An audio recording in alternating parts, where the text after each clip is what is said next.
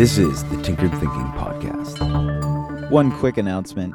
Tinkered Thinking has released its first book, The Lucilius Parables, Volume 1. As many will know, a short story is released every Sunday, and this book is an illustrated collection of the first 50 stories released on the podcast. An enormous amount of effort and love went into this project in order to bring it to life. If you want to check it out, go to tinkeredthinking.com/bookstore. Episode 875, A Lucilius Parable, Redirect. During his wandering life, Lucilius once found himself employed as an art teacher, tasked with the frenetic education of young broods of boisterous children and teenagers. A new set of classes were starting, and the professors he worked for decided to warn him. "We honestly just don't know what to do with her." "What do you mean?" Lucilius asked. A frustrated and sad shake of the head was the response.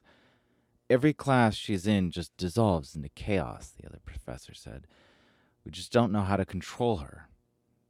So, give it a shot, but we won't hold it against you if nothing much gets done in that class." "What's her name?" "Lilith. Well, everyone calls her Lily." "I'll give it a shot," Lucilius said. While the older students he taught were trained in classical draftsmanship, oil painting, and sculpture, the younger classes he taught were given activities like papier-mâché, and in this case, it was origami. Lucilius had prepared about a dozen simple origami pieces in preparation of the first few classes, unknowing how quickly the students might move through the material.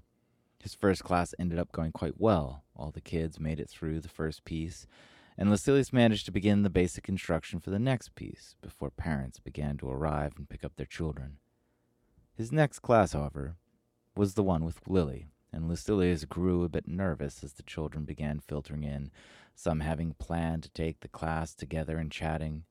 Lucilius knew enough of them from previous classes to give a guess as to which one Lily was. "Anyone know who I am?" A couple kids called out his name. "Yep, and now everyone knows. But let's all take a piece of paper, fold it once down the middle, and prop it up and write your name on it so we can all see and forget each other's names." Lucilius watched Lilith scribble her name quick and turn it around, looking around at the other kids with a smile while they finished. Then Lucilius showed them a finished piece of origami that they were going to make together. It was a simple boat. Lucilius showed them the first few steps and then let the kids all take a shot at it. He watched and helped a couple, showing them again, specifically how to match up their corners and draw the edges flat to a crease. One boy, whose dexterity wasn't quite as developed as the others, needed a bit more help, though he was concentrating as well as any kid, his tongue clamped to a side.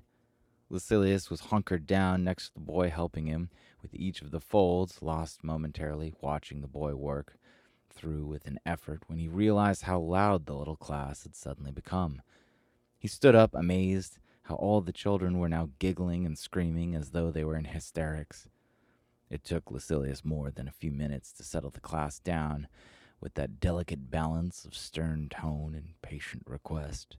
And by the time the kids were settled, parents were already arriving. Afterwards, Lucilius walked home, puzzled by the whole experience. It had happened precisely as he'd been warned, but at least he knew the likely cause. The next week, he started the class with just one mission. He got the kids restarted on their unfinished project and then simply sat back and watched. It took almost 15 minutes, but there was a moment he noticed when Lily looked up from her piece of origami, having finished all the steps that Lucilius had shown them. Lucilius couldn't hear her, but she leaned toward a classmate on the adjoining side of the table and whispered something. She got a giggle, and then two other kids overheard. One furrowed their brow, announcing, "Ew," while another also giggled. Then Lily turned to another kid and whispered something else, and within a minute, the class was lost. The hollers and hysterics of the kids talking over one another grew to a pitch. Lucilius let them be to have their fun and simply contemplated what he'd seen. When the class was over, he sat still longer, wondering what Lily had said to the other kids. And as he wondered, he noticed her piece of origami sitting in a cubbyhole. He got up and fished it out. It was crumpled and far from perfect, but all the correct folds were there. She'd actually finished, where all the other kids were barely half done. She'd worked through the piece much faster than the rest, and being done, she'd had nothing else to do. This sparked an idea in Lucilius's mind, and he got up and hurriedly started walking home to put his plan into action. The following week, Lucilius started the class as normal, but once he'd finished giving his opening instruction, he asked Lily to take a step away from the class with him. The girl's face instantly fell, and it was clear to Lucilius that she was already well accustomed to being singled out and castigated. He took Lily to the other side of the classroom and revealed to her a finished piece of origami that was far more complex than anything the kids had seen. "I want you to make one of these," Lucilius said. The girl looked at him, suddenly unsure but curious. "And I'm not going to show you how to do it," Lucilius added. The girl was suddenly suspicious. What was this adult pulling on her? "It's okay if you don't succeed," Lucilius said, "but I think you can give it a good shot." "But how am I supposed to do it?" Lily asked. Lucilius placed the piece of origami in her hands. "Take it apart," Lucilius directed. She gave him another nervous, unsure look. "No, really, I mean it. Take it apart gently, without ripping it." Lily slowly began to tug gently at the different edges until it began to fall apart.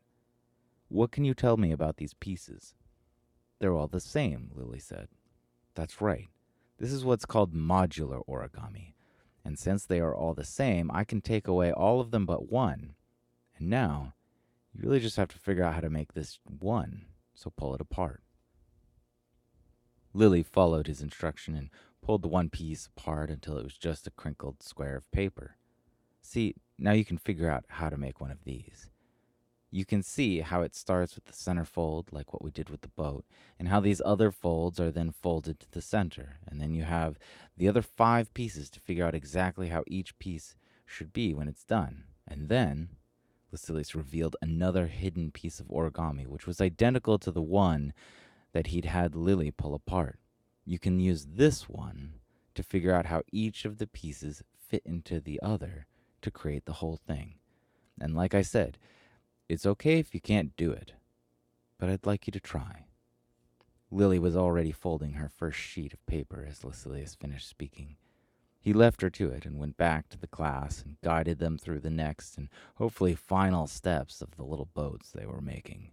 He went around the class, fixing little mistakes kids were making, and as they made progress, Lucilius forgot about Lily. Soon enough, with clockwork, the parents began to arrive and filter back out with their children.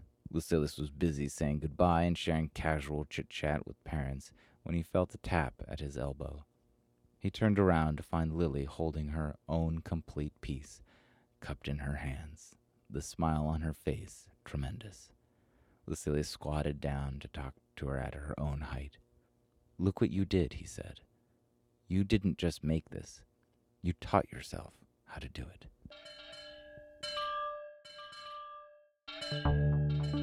This is the Tinkered Thinking Podcast.